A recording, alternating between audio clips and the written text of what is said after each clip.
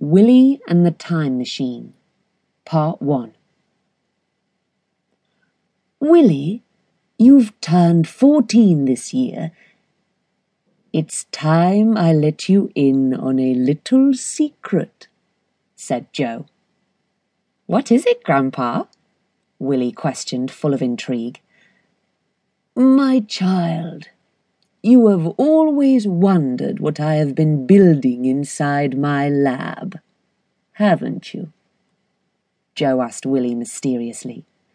Well, let me tell you that I have been working on a time machine for quite a while now, and I am almost done with it.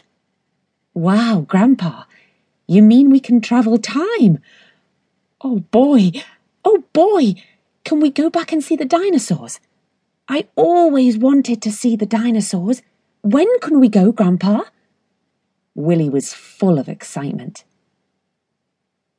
Joe was a scientist who lived with his 14-year-old grandson Willy in Kentucky. Joe was a super genius and spent his entire life in understanding quantum physics.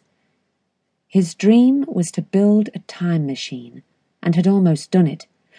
All he needed was a time modulator, and his time machine would be up and running. My boy, I have almost got this monster running. All I need is a part that's missing. Would you like to go on an adventure?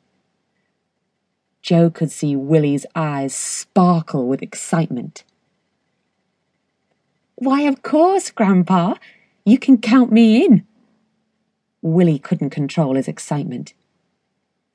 Joe told Willy that he had to take a steam train to the Grand Canyon and find the time modulator buried inside the caves beneath the canyon. The next day, Willy was all packed and ready.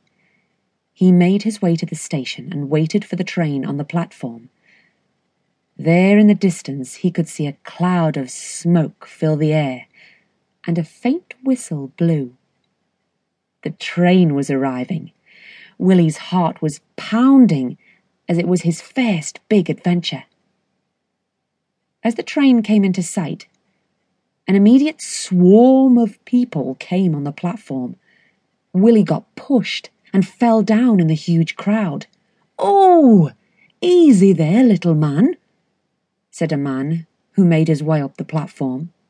You don't want to hurt yourself, do you? Willy got up and brushed the dirt off him, and that's when he got a look at the majestic machine which stood in front of him. It was a beautiful gold and red-coloured steam train. The engine blew white clouds of smoke, and it was surrounded by a huge crowd of people. The engine whistle blew, and it was time for the train to leave. Willy somehow managed to get up on the train and find a seat for himself. In no time, Willy could see the station grow smaller and smaller as the train started to speed up. As time passed, Willy started to get restless and couldn't control his excitement. There was a hobo sitting next to him who didn't seem to care what Willy was doing. Hey, mister, where are you going? Willy asked the hobo. How about you mind your own business, you little brat?